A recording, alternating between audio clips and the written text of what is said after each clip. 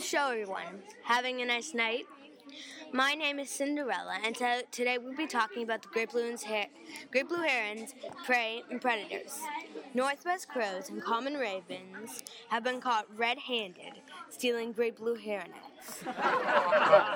Eagles, raccoons, bears, turkey vultures, and red-tailed hawks will prey on the young ones.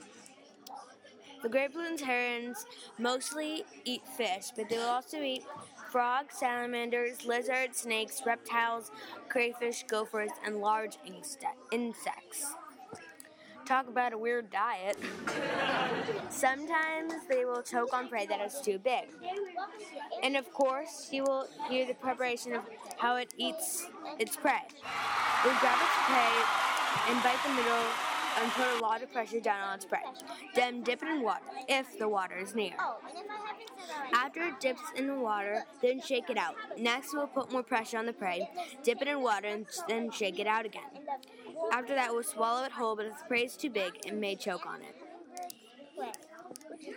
That would wrap it up for the night if I was finished, but I'm not. Wow, look at the time. I guess I have to wrap it up.